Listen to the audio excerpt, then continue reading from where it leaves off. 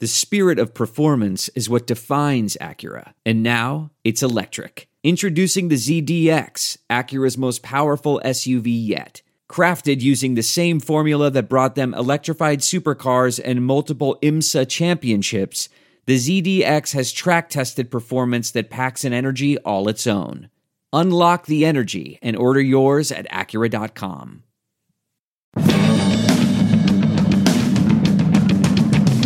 Go Steelers! Go Steelers! Say go Steelers! Go Steelers! Yeah, yeah, yeah, yeah, yeah, yeah, yeah. Welcome to the Steelers Outpost podcast, a proud member of the Armchair All-Americans Network. It is June 9th, 2019, episode 95. This is Tom from the Washington, D.C. Outpost. Nick joins me from the Houston Outpost.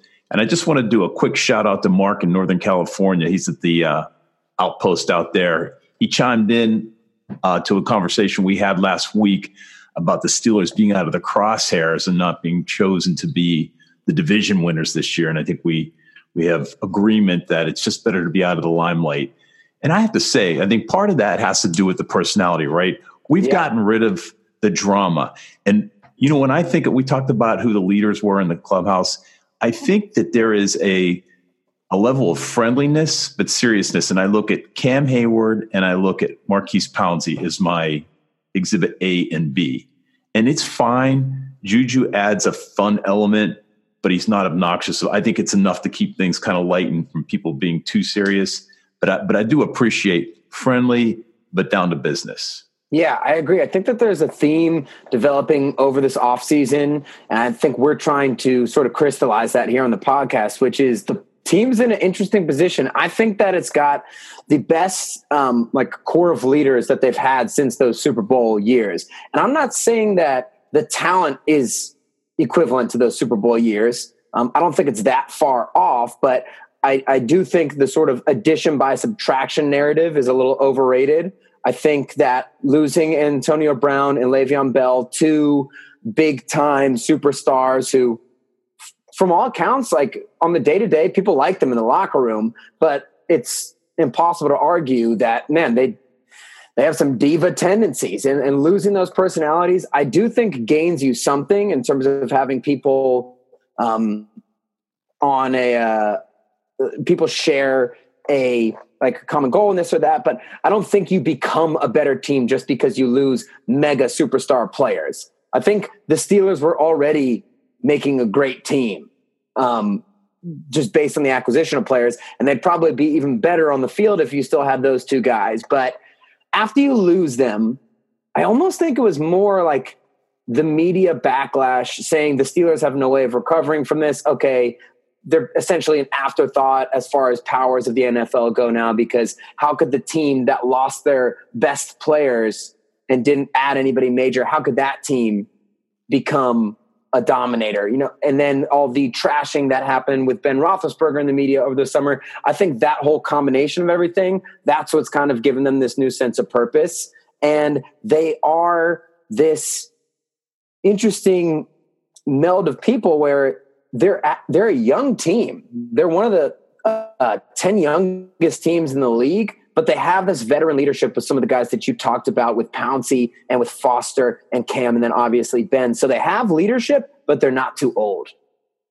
Quick, you don't have to share that screen with me too. It's kind of, it takes a moment. Always taught you to share though. Yeah, sorry. I have it pulled up. The fact that Juju's 16 brings the average team age down by like a half a year. You're probably right. That's actually probably what it is. 98 years old. Yeah, he's the elder statesman at 22 years old. How weird is that, right? No DHB, no Antonio Brown. It really dipped. Well, football does continue. OTAs are over, but this week we see minicamp from Tuesday through Thursday. I guess the players will be showing up today, physicals tomorrow, and get back on the field on Tuesday. They're allowed to have 2 practices a day, up to 3.5 hours a day.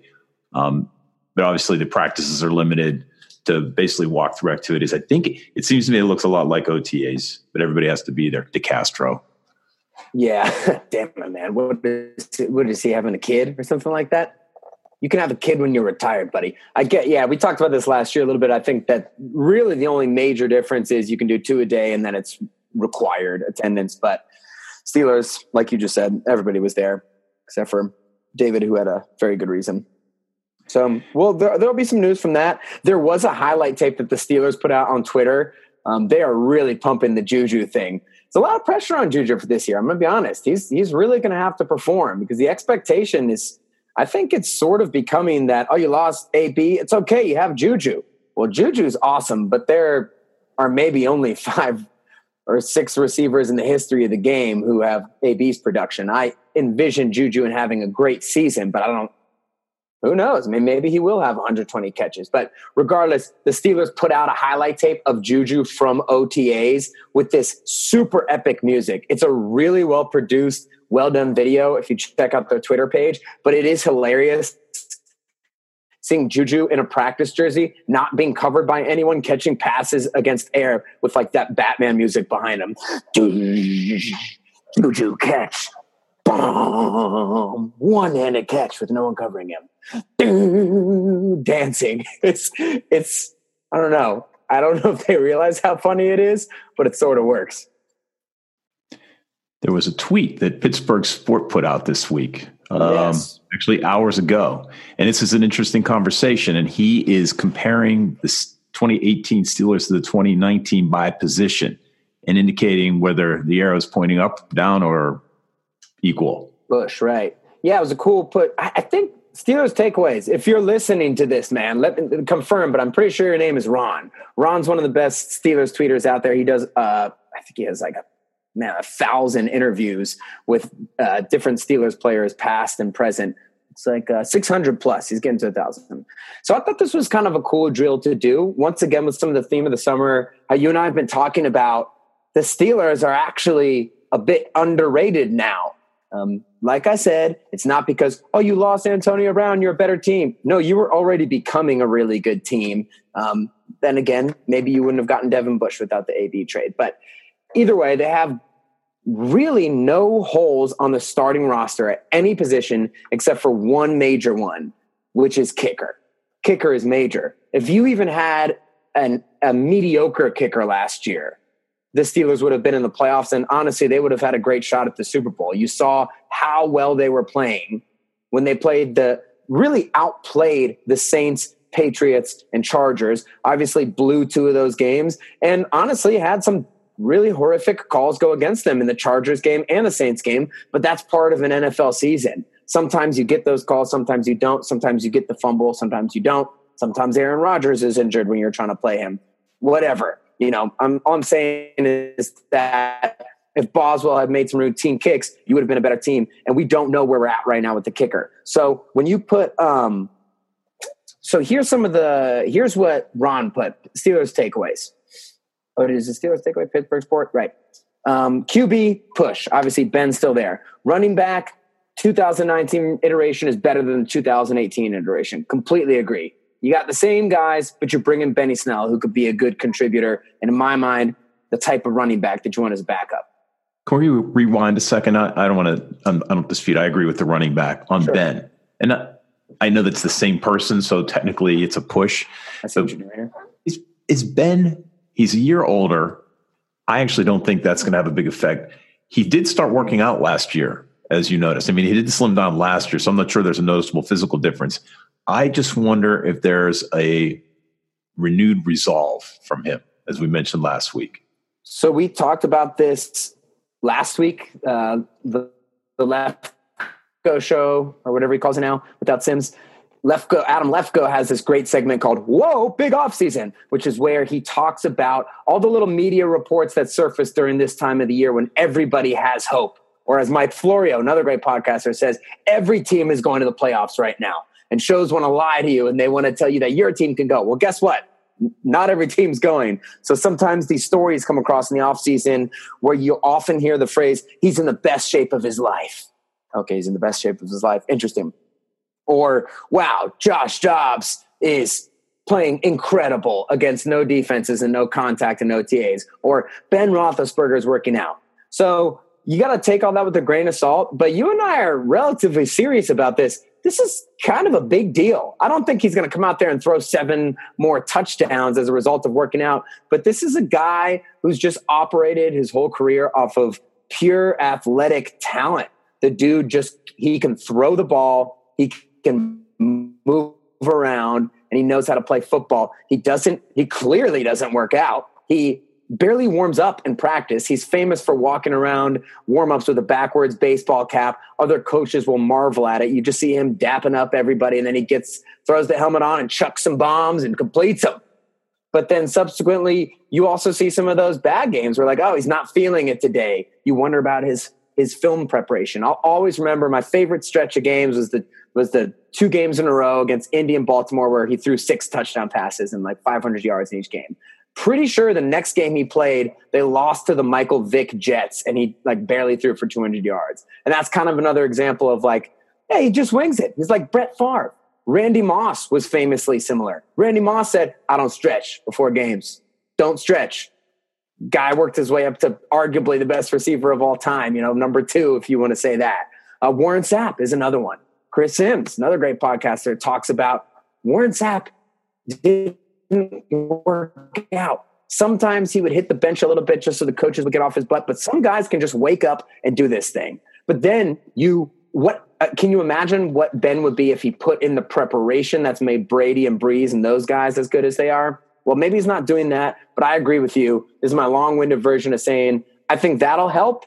I think losing one of the greatest receivers of all time, who he had an excellent chemistry with, is going to hurt him because he's been used to that for 8 or 9 years now. That's kind of how he plays the game, looking for AB. Other people are going to have to step up and play that backyard Ben ball, but maybe it'll help him because he's not forcing the ball to AB, which is where a lot of his interceptions have come from over the years, and hopefully they'll have a more balanced running attack and play action and stuff like that.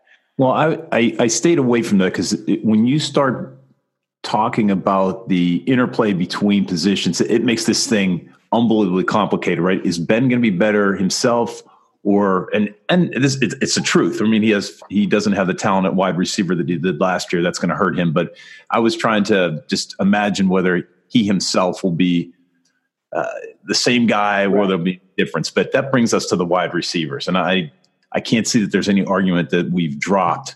Yeah. Actually, like a big deal. For all this prognostication about James Washington aside, and by the way, my prediction, just because it doesn't cost me anything to make this, he won't be the guy that does it. It'll be Juju. It'll be Moncrief. Moncrief's good, man. I'm telling you. I really like this group of wide receivers. If you look at any other team in the NFL and you have this group of wide receivers, the one thing is it's question marks. The guys you have the least amount of question marks are Juju and Moncrief, because like we said before, Moncrief has shown consistent high performance. I mean, he played so well in Indianapolis with Andrew Luck that he got that deal to go to the Jaguars on free agency. So we have seen him play well. And then we lucked out because he's played with crappy quarterbacks the past 2 years. So you've seen him do it, but you haven't seen him do it on the Steelers, and you haven't seen him do it in a couple of years. And by do it, I mean like play at a high level. We haven't seen that in a couple of years, but at least we've seen it. We've seen Juju play at a high level before, but now we want to see if he can be a number 1 receiver. Well, he made the transition from the first year to the second year. I thought he would slow down with more attention without Martavis there. He totally blew that out of the water, so hopefully he can do it. If you looked at this group of receivers anywhere else in the NFL, you'd say, this is a pretty good group. They have a lot of options. I'm sorry, losing the best receiver that you've ever had it's a downgrade. I'm not saying that they can't be a great group.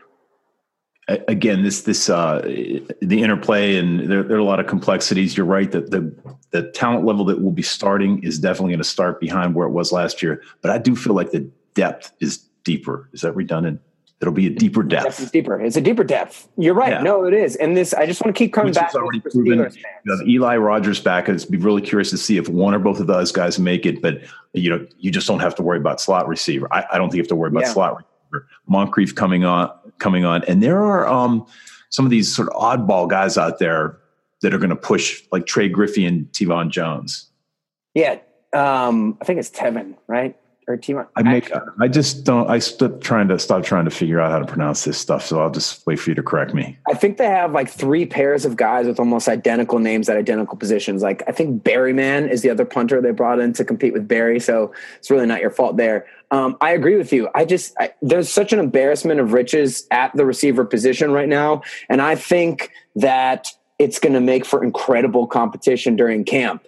And I know that sounds like that's what like a lot of homers for their own teams like to say to themselves, like competition's going to make this team way better, this, that. At the end of the day, man, it comes down to great players. But they do have some great players. And I think that competition is really going to sort out the bottom. I think it's going to be an awesome competition between, man, you got Washington going head-to-head with Moncrief. You got Eli Rogers going head-to-head with Deontay Johnson. Well, Deontay Johnson really more of an outside guy. So Deontay Johnson is kind of in the role there. Switzer and Eli Rogers in the slot. And that makes for a good competitive camp, and that's going to make for better position groups. I'm just going to keep coming back to this and tell you guys, like, you'd still have these guys and Brown if Brown was still on the team. So, yes, it's lower than last year, but you're still in a great position. So what are you going to do? From a protection standpoint, the offensive line lost Marcus Gilbert. Yep. Notably, he had missed a significant part of the season. Filer filled in more than serviceable, and he himself is getting pushed this year. What would you say about the O-line? I say it's obviously a downgrade, and this is where I chimed in to his tweet. And we had some great conversations. Boss Dog 69, he chimed in. He's another big Steelers tweeter. I just think that you sort of have the same situation that you have with the wide receivers. Not only did you lose Gilbert, but we've seen the Steelers play the last 2 seasons without Gilbert. He's only played half the year and both the past 2 seasons, and there really was no noticeable drop-off in the offensive line performance. So, yes, I think they will be good. Retaining Foster was huge. You and I were really touting that at the beginning of the offseason when the word was he's going to be out of town. We were keeping our fingers crossed saying, I really hope that they make this move to secure this guy. Well, they did. But not only did you lose Gilbert, who first off he's a better player than Filer. Like, nobody's going to make that argument. Marcus Gilbert's a really good tackle. You remember his last healthy year, he shut out Von Miller. He shut out a bunch of other, I don't remember every single person he went against that year, in that 2016 year, but he was an absolute monster, and he's a big-time player, big-time athlete. So he's better than Filer. That doesn't mean I think the offensive line is going to suck without him, but you do have a worse starting guy. And then so instead of Filer being your backup, he's your starter. You get what I mean. The depth is less deep, even though they do have a nice group of guys behind them with Hawkins and Chooks and these things. But I'm going to say the same thing I said with AB. You'd still have those guys and a higher-end starter if you have Gilbert. But more than anything, Mike Munchak's gone. The best offensive line coach in the entire league outside of New England. That makes a difference. Now, we are lucky that this group has had such continuity and such great veteran leadership where these guys have all been starting together for a long time. And even the backups with Finney and Chooks has been there for a year. Even the backups have been around for a while. And Sean Sarrett, the offensive line coach, has also been here for a while. He's not one of the greatest offensive line coaches ever, though. I do think he can be good. So I'm not worried about the line, but it is a downgrade from last year. We'll talk about the tight ends. I think that losing the gunslinger is going to make a difference. People weren't very high on Jesse James, but I mean, Jesse James does his job most of the time. We're always hopeful that Vance McDonald will last the whole season. And you and I were talking offline just about his inconsistency. Now, I don't know whether that's Vance's inconsistency or something having to do with the game plan. Because when he's on, I mean, he's Heath, but he's just not Heath 100% of the time.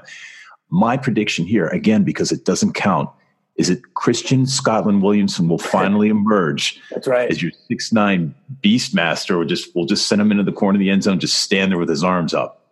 That's right. The new have 6 touchdowns this year. We got him and Gentry or however you say the new tight end's name, and they're all 7 feet tall. So you just throw them into the corners of the end zone, and they're just your safety valves. I like it. No, Vance, that's a good point. I mean, yeah, when Vance is on, Vance is Heath, but Vance is Heath with half a second taken off of his 40 time and just a complete inability to be tackled. You can't tackle the guy. It's just tough with Vance because it's so alluring. When he's on, he legitimately looks like one of the best 5 or 6 tight ends in the league. He's a monster blocker. He's one of the only guys who can do that. And then he has this long speed, and he can murder people in the game within the context of the rules by stiff-arming them in the face. One of the greatest plays I've ever seen. But the only thing is, I just have never seen him do it like consistently. And even when he's on the field consistently, he just kind of ebbs and flows. Sometimes he'll have 5 catches even in the first half, and he'll be killing it. You won't see him for the second half, and then you won't see him for 2 more games. So I agree with you. I don't know how much of that is about him, how much of that is about the game plan revolving around him, and how much of it is about his chemistry with Ben. But hopefully his chemistry with Ben and the game planning will start to gel a little bit more, and the game plan will start to focus around him maybe more in this offseason now that you have to kind of reconfigure your passing game without AB. So moving on to linebackers, both inside and outside. Ron, Pittsburgh Sports says both are pointing up. And obviously we brought on Devin Bush. You brought on Mark Barron. It is hard to know, though. I mean, it's hard to know what Devin Bush will be. I mean, we're very excited because we finally got a top 10 guy, but, right, you know, we've got to play the game. Right. And maybe we got a little segment in store later for that too, just talking about rookies transitioning into the NFL. But as you look at it right now, I mean, dude, he's an upgrade over John Bostic, and so is Mark Barron. So that inside linebacker group is a quantum leap forward. The outside linebacker group, I think, will be better than last year because everybody in Pittsburgh loves TJ Watt. He's a very likable guy. I think he last year, basically every half season, you see a noticeable jump from him. In his rookie year, he actually started really fast, and he did actually slow down in the second half of that season as he got tired. But after that, every 8 games, you see a pickup from him. And last year, he acquired a lot of stats in the first half of the season, but I don't think that they were all super impressive or anything. I think he was good, but he got a lot of hustle sacks. If you look at all the sacks he had last year, a weird amount of them are unblocked, where he just comes in and then he does a good job making a play, tackling the guy in the end zone, or like we did with Cam Newton when Cam Newton threw an interception or whatever. But on the second half of the year, his stats were good, but he was beating his man. He was doing a better job as an outside linebacker, as a dominator, as a first-round pick, as a Lamar Woodley, a James Harrison, Jason Gilden, Joey Porter, as a person who's not just a scheme guy. Now, I think Bud actually is a decent scheme guy. He's someone you can rely on the run game and the pass game, out in coverage. And then if you blitz him on those little twists or stunts or something like that, he can get his 8 sacks a year because he's a good athlete. But Bud isn't really going to be beating people on a consistent basis. I think TJ Watt showed in the second half of last year that it's really starting to click for him. And he's learning how to beat people with his array of pass moves. And even plays that he doesn't finish. When you get past him, you rush the quarterback, you hurry him. Those are a big deal too. And that's why the average fan might not know how good an outside linebacker is, because they say, oh, he had 7 sacks here. He's awesome. Okay, well, he might have only had 4 sacks later, but he had 5 extra plays where he hurried the quarterback because he's getting past their number 1 tackle. And I think he's the one that you have to look at as a big breakout guy this year for the Steelers.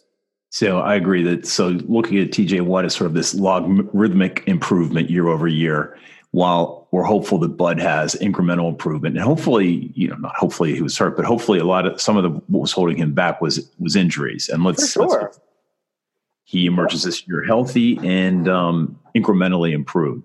And Bud has kind of a Mike Mitchell thing. Not quite. I think Mike Mitchell gets a bad rap for the Steelers because he was actually their only good defender for a while, but he played through some crazy injuries. And he had to play through those injuries because the backups behind him were poop in a can on fire. And Bud Dupree plays through a lot of injuries.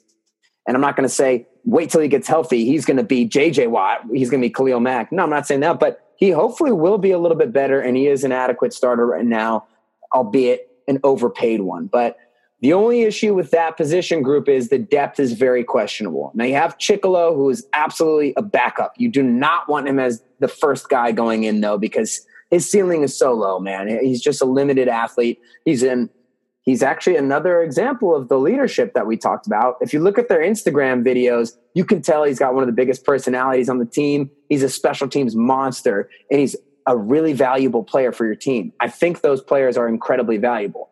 but you don't want him as your first backup. Hopefully Ola Adeniyi takes a step forward. I know Steelers Nation loves him. He played really well last preseason, but we don't know. That's Eli Rogers looked like he was going to be a star in those preseasons, and he sort of tapered off. But they didn't get anybody in the draft. You do have to watch the depth there. So the depth isn't great, but I do think the high end will be a little bit better.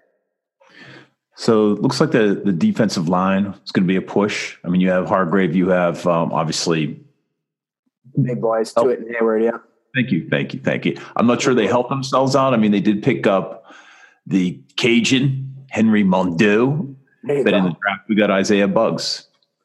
I think that this could be a little bit of an upgrade because I think I put out a tweet about this a couple days ago, or maybe I left it in the drafts. Let me know if I put it out. I guess I can let me know if I just go back and look at the tweets. But the person who I thought stood out the most in the last 4 games of the season was Javon Hargrave. If you remember his rookie year, he was really good. He was the best rookie between Davis and Artie Burns. I know that's not saying a lot, but actually Davis had a nice second half of his rookie year as well. And then Hargrave just sort of fell off.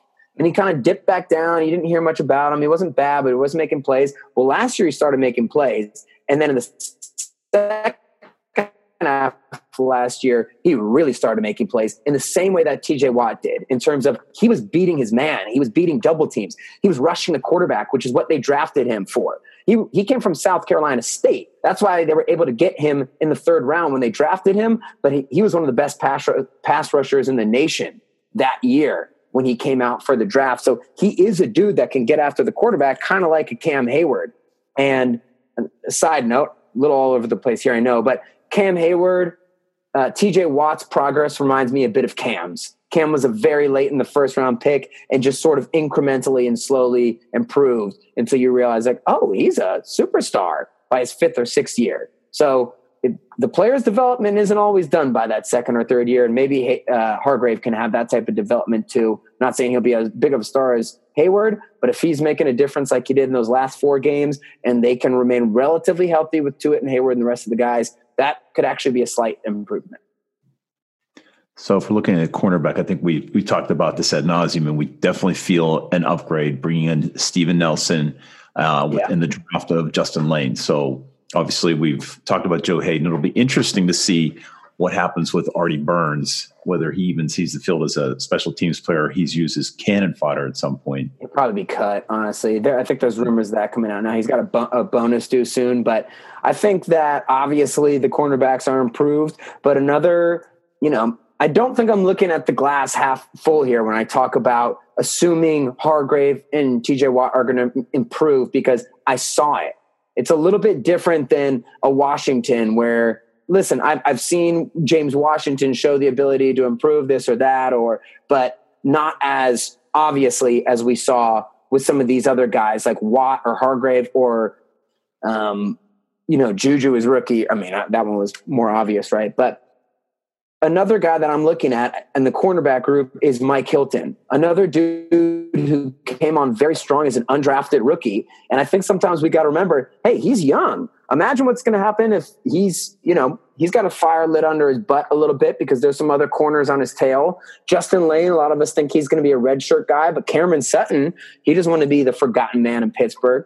He had a lot of hype about him last year, but he's dealt with some injuries and stuff. So I think this group will benefit from the competition in camp as well. And you got to remember, like, hey, Hayden is maxed out. I mean, he's only going to go down from here. He's older. I mean, it's a critical position, cornerback, to be athletic and fast. And once you lose that, it's going to be tough. But I think everybody still assumes he can still be good this year. Nelson, he's more or less maxed out. He's in his athletic prime. But Hilton, he could improve a little bit. And then you have 3 good, really, for the first time in forever, 3 actual NFL starting cornerbacks on the same team, and then some nice backups behind them with Sutton and Lane and some of those guys. So obviously better than last year.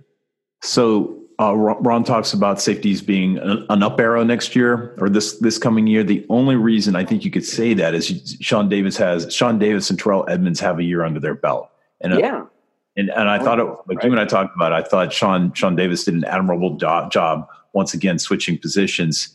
And Terrell Edmonds showed flashes. We'll have to see that. I'm not sure that they have much beyond that, though.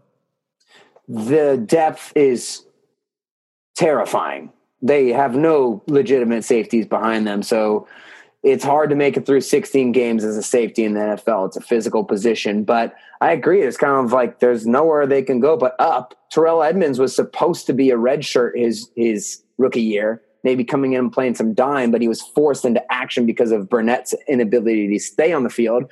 And Sean Davis was one of the big pleasant surprises of last year.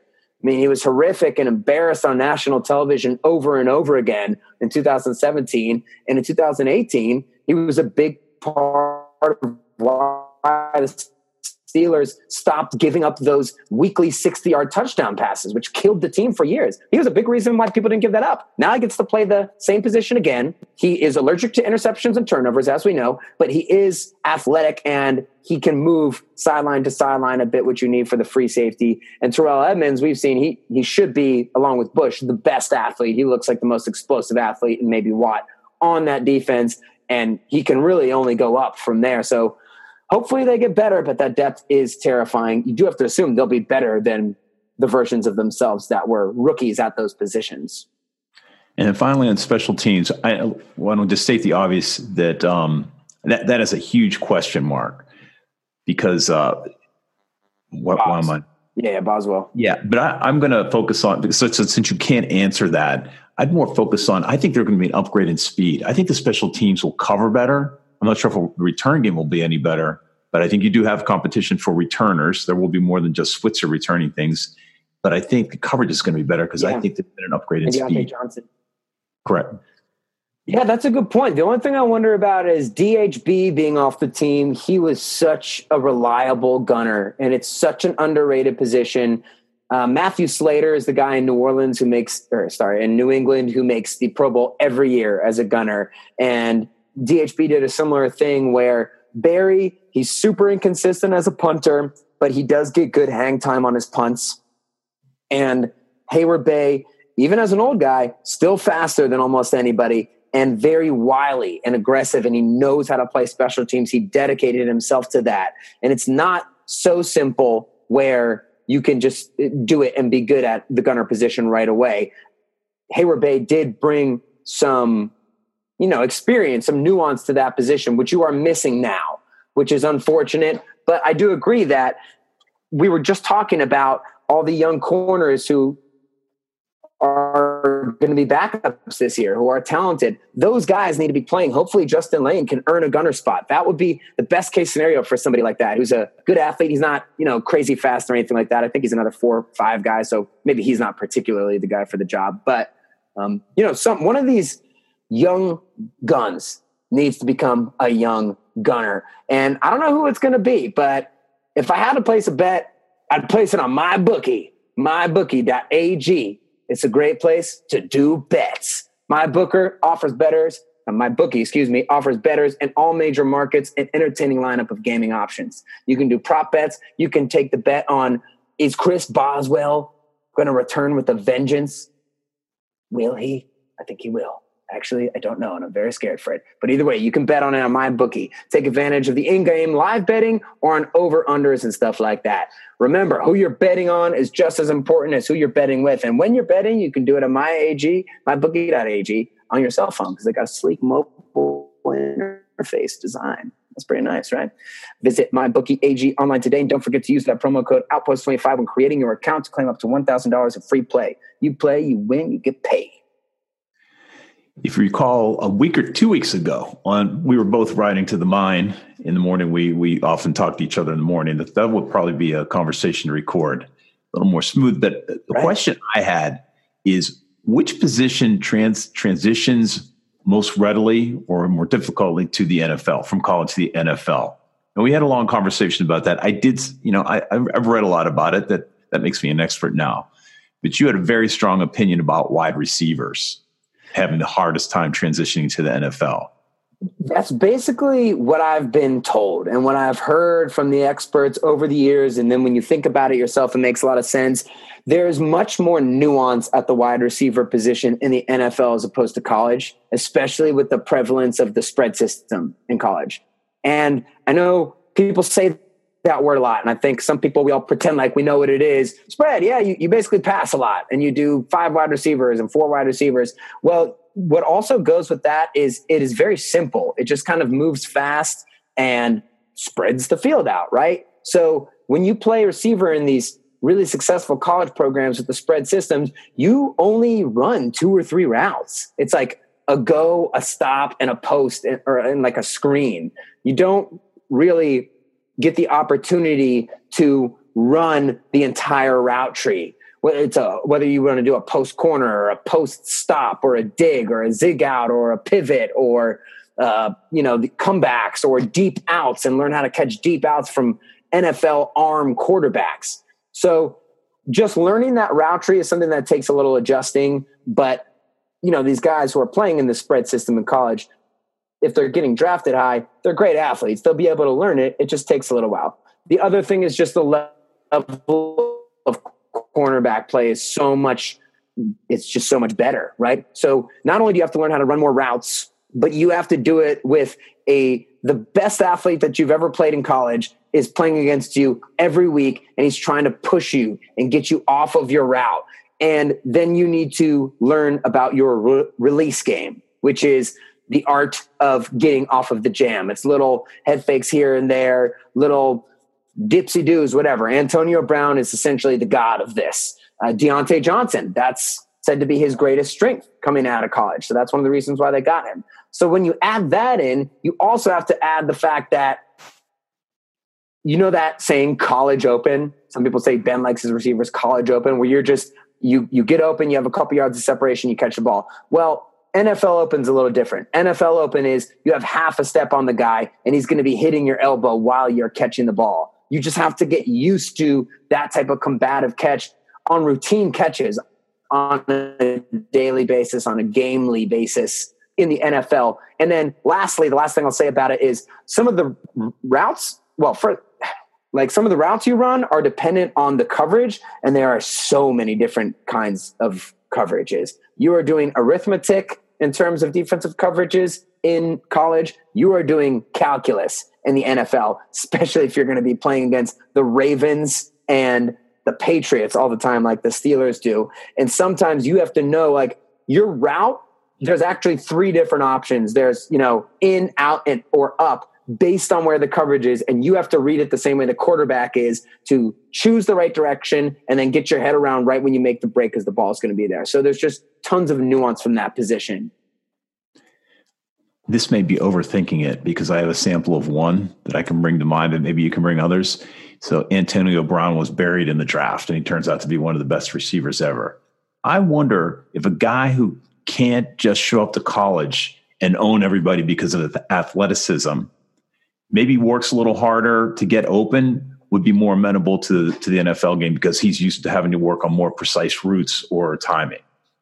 Maybe on an immediate basis, that definitely makes a lot of sense. Like they're even talking about Deontay Johnson, who didn't run a great 40, but if you look at him on tape, he's much faster on the field than the 40 times is. But that guy's had to develop all of those nuanced releases and routes as a result of not being Calvin Johnson. Like you can't just run past everybody. So I think there's something to that, but it's also the same, like I said before, like the guys who get drafted out of the spread system, if they're high draft picks, they're beast athletes. They're world-class athletes. They can learn this. It just might take them a little while longer. And I'd rather have the guy who can do everything like what you're talking about, the guy who has to work harder and learn the routes. Well, I'll take the guy who's going to learn those same routes, but also do them faster and catch better and jump higher in the long run. But it's interesting. You could see somebody like, there's another alternative.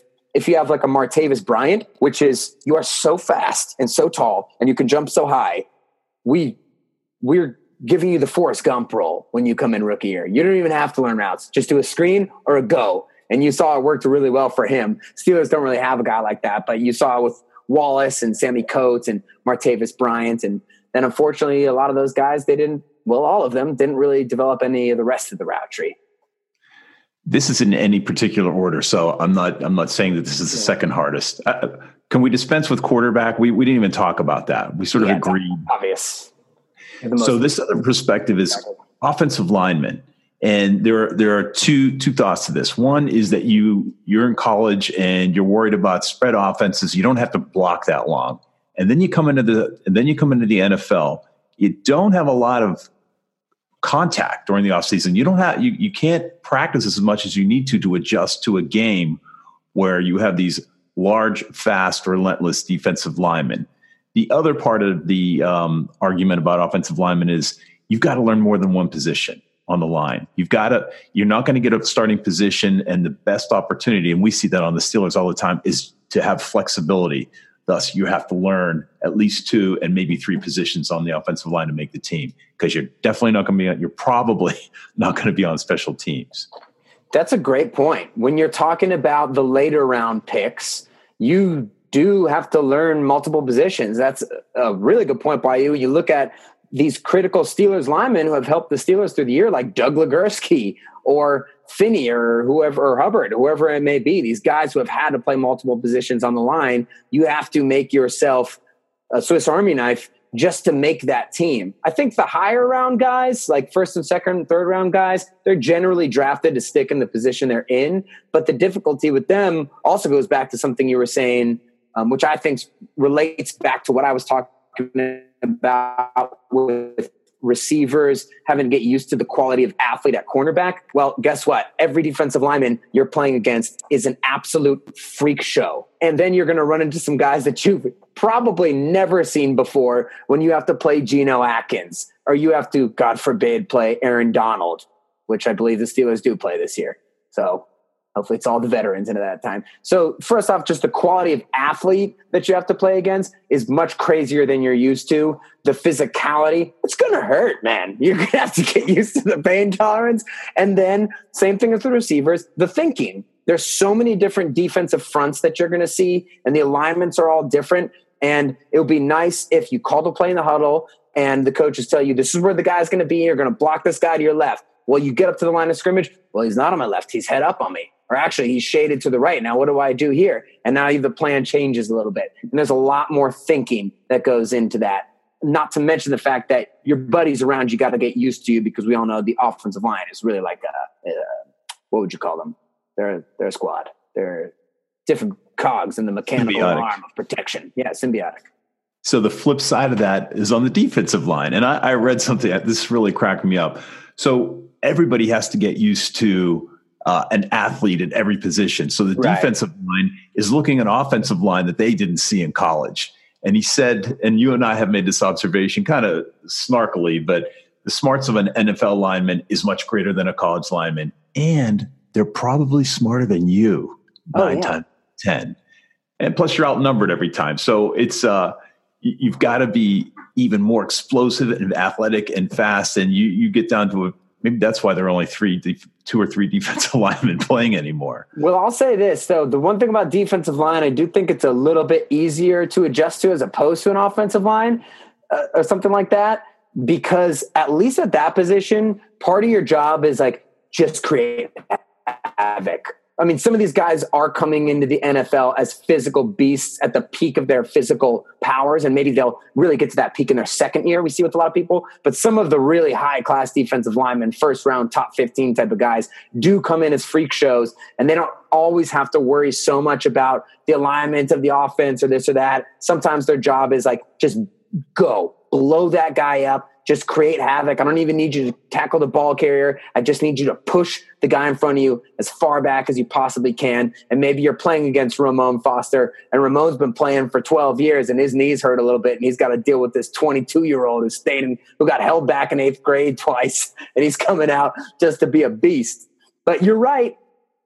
Every position you can say that. You got to get used to the greater quality of athlete across from you. But I think it's fun to sort of talk about it on like a position basis, because it sort of puts you in their mind. Like, imagine being Chooks and lining up one day and be like, okay, that's Von Miller. That's the Old Spice guy. I saw that guy ruin Cam Newton's reputation for life after going 15-1 and having an MVP season. Totally did a 360 on his reputation because he got dominated so hard from Von Miller. I just think it must be surreal, and I wouldn't blame anybody if they wet themselves a little bit. look, you have to have more respect. Defensive linemen, wide receivers get first mover advantage. Right now, offense has to guess, cornerback has to guess, which brings us to cornerback. And to me, that ranks higher, definitely higher than the defensive line, but maybe even higher than the offensive line, because you are definitely going against the most athletic person on offense every time, and you've got to mirror what he's doing. And now he has this arsenal of moves and patterns that he's going to be following. Yeah, that's true. Although I think that one, I'd rank it a little bit lower, once again, than the difficulty of transitioning wide receiver, because there is less to think about. Like with the receiver, you have to use that arsenal of moves, but you also have to read the defense, and you also have to read your own quarterback, and you have to get used to that. And the corners, of course, yes, have to get used to playing against a higher quality of athlete. But again, sort of like the defensive lineman, this is why I think defense is generally a little bit easier to transition to, because there's a little bit less thinking. I'm not saying that you don't think on defense, but a little bit less than the offensive side, which is very schematic based. The defense is about reacting to the guy in front of you. And there are some guys like a Jalen Ramsey who can come in, and we'll see about Greedy Williams for the Browns. Hopefully it doesn't work very well for him, but Greedy Williams already runs a 4.3. I mean, he's already faster than every one of the Steelers' starting receivers, than actually all of their receivers on the whole team. And there is a certain point where the Browns might be able to tell him, like, you just got to match up with this guy. You got to mirror him. But of course, to your point, I mean, Artie Burns, great athlete, couldn't figure out zone defense. So it's tough, like any position, but I would rank it below some of the offensive positions we talked about. Do you want to go through any more? Are there any main ones? I mean, should we talk about inside linebacker or with Bush? I just had one to wrap it up. But I actually think my impression is there are a lot more superior wide receivers than cornerbacks in the NFL. I think they are tougher to find. So in my opinion, maybe we shouldn't attribute it to the transition. We should just attribute it to the difficulty of the job, but that makes the transition harder. That's a good point. And the rules are stacked against you even more in NFL as a corner. Yeah. What brought this up, I finally remembered. I was just thinking about Eddie Faulkner. I was just watching some of the OTA film and watching him. Coach. And the running back coach, and he came from North Carolina State. And I just was curious, what is the difference? And you would think, colleges have like as many coaches, even at D2, as they have players, and they just have nothing but time to teach technique. And yet you still hear of Cam Hayward learning technique in OTAs in his 87th season. So it led me to the question for me was, so what's the transition like for a coach? And they talked to Barry Switzer, and this doesn't really speak to his transition. He was talking about whether he enjoyed pros or college football. And he said, the beauty of professional football is it's nothing except coaching. And the players are adults. There's no academic supervision. They're like grown men who are responsible if they get into trouble, as opposed to the babysitting you have to do in college to get these guys through. But he said he gets more of a connection in college because it's less, let's face it, it is a business, but it's less of a business than the NFL. And the example that he pointed out was that the Cowboys unfortunately won the Super Bowl against the Steelers in 1995. The following season, 16 of his players from that Super Bowl championship team were no longer Cowboys, which just shows you the transitory nature in the NFL. Well, that's true, and that's true for every position. I'd be curious to hear what he says more about the on-field difficulties that the running backs face. In terms I realize I didn't address that. I think we all agree it's the easiest position, probably the easiest position to transition to. Of course, knowing that none of them are easy, but running back at the end of the day still is like, yes, they're going to be faster. They're going to be stronger. The pass protection is probably the difficult part to adjust to, but at the end of the day, you know how to run the ball. You're an elite running back already at whatever college you were at. Take the ball and run with it. And that's why we've seen so much success from some of these guys over the years. So part of team building is being together off the field, and the Steelers do that as well as anybody, as goodly as anybody. And they went to Top Flight Golf. And I was going through the website, just looking at some of the film clips of these guys. Oh boy. Man, they could benefit from a golfing coach. So could I. I've only went to a driving range one time in my life, and that's just a can of horror that I don't want to bring into my life at this point. But You look at some of these team building. Usually the Steelers go to Dave and Buster's, which if it were me, I'm picking D&B over golf because, like I said, I've never really golfed before, so I don't know how much fun I'd have there. But at least you're not practicing. You're chilling. You're kicking back with your teammates. Yes, it's sort of it's not like organic or anything like that. All the teams do this, so it's sort of like manufactured.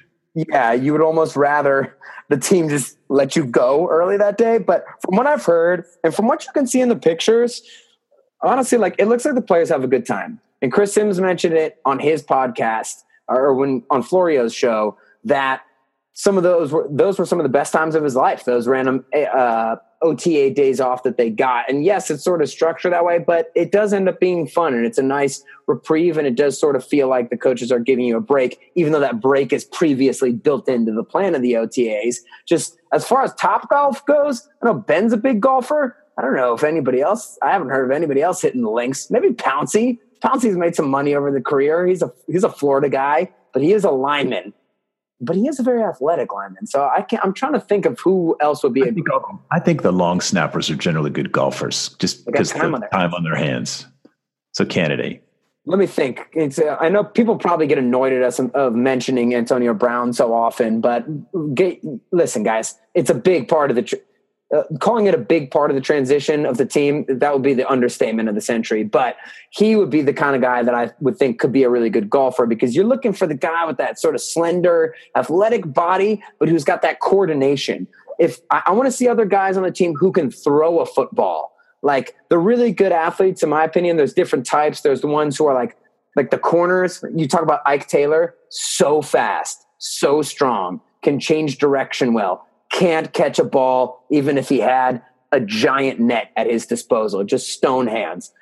Probably can't shoot a basketball. I do not think he can golf. But there's other guys who are like, oh, they can throw well. They can catch well. If you go play baseball with them, they can probably hit it. They can shoot a three-pointer. Those are the type of guys we're looking at. So you're usually looking at the wide receivers. So between all of them, you just got to I just looked up an article, PGA.com in 2017 ranked Ben as the fourth best golfer among NFL quarterbacks. Do they include Romo? Because Romo's obviously got aspirations of scratch amateur golf, and he's better than all the rest of the quarterbacks, but he's definitely not threatening anybody on the PGA Tour. I think he came in like 226 out of 228 at an event they just let Romo play at. So that Willie Gay said he's talented. They said that there's a lot of who's above Ben. Who's above Ben? It doesn't look like anybody, except I would bet that Mason Rudolph is a country club guy. No, he looks like one, doesn't he? Wait, but you said Ben was rated the fourth best NFL player as golf? As Patrick quarterback. Oh, well, then who are the others? It doesn't say? They got punters in here. Actually, I'm going to have to read the article. I'll bring it back next week. It might be a little something interesting. I thought that it was just a list. Like big, long. You want to say Drew Brees, right? You want to say it'll be like Brees, but then again, Brees actually, studies tape all the time. So maybe someone that's probably Mahomes. Let's be honest. He could probably drive it 600 yards. Hey, thanks for sticking with us this entire podcast. The new recording we have does not have a timer on it. So we maybe rambled a little bit, but hopefully you enjoyed that. And hopefully you will join in on the conversation. Check us out on Instagram at Steelers Outpost. Hit us up, follow us, and talk to us on Twitter at Steelers Outpost. Leave us a note on the website like Mark did, SteelersOutpost.com. Shoot us an email at SteelersOutpost@gmail.com. Actually, Mark sent us an email. So do any of those things. Anyway, thanks for listening. Talk to you next week. Go Steelers. Okay, bye-bye.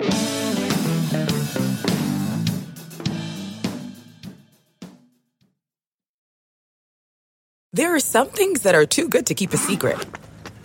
Like how your Amex Platinum card helps you have the perfect trip. I'd like to check into the Centurion Lounge. Or how it seems like you always get those hard-to-snag tables. Ooh, yum. And how you get the most out of select can't-miss events. With access to the Centurion Lounge, Resi Priority Notified, and Amex card member benefits at select events, you'll have to share. That's the powerful backing of American Express. Terms apply. Learn more at americanexpress.com/withAmex. I want to tell you a story. It's a story about a scandal, broken relationships, gossip, rumors, money, corporate rivalry, and a broom. A performance-enhancing broom. My name is John Cullen. I'm a comedian, podcaster, and for 20 years, I was a semi-professional curler. And I want to tell you the story about how a single broom almost imploded the 500-year-old sport of curling. We felt like we were bringing a knife to a gunfight. It's the story of a superstar and his fall from grace. Well, I was being dragged through the mud. It's the story of two brother entrepreneurs with a dream. I said, that's great news. It's a story of intrigue. I still don't understand why we want to keep his name secret. The full story has never been told, so I'm going to tell it. Broomgate, how a broom almost killed curling.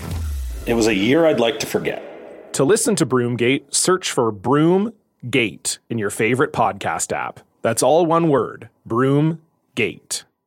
We're driven by the search for better. But when it comes to hiring, the best way to search for a candidate isn't to search at all. Don't search, match with Indeed. Leveraging over 140 million qualifications and preferences every day, Indeed's matching engine is constantly learning from your preferences. So the more you use Indeed, the better it gets. And listeners of this show will get a $75 sponsored job credit to get your jobs more visibility at Indeed.com/match. Just go to Indeed.com/match right now and support our show by saying you heard about Indeed on this podcast. Indeed.com/match. Terms and conditions apply. Need to hire? You need Indeed. What makes a life a good one? Is it the adventure you have? Or the friends you find along the way? Maybe it's pursuing your passion while striving to protect, defend, and save what you believe in every single day. So, what makes a life a good one? In the Coast Guard, we think it's all of the above and more, but you'll have to find out for yourself. Visit GoCoastGuard.com to learn more.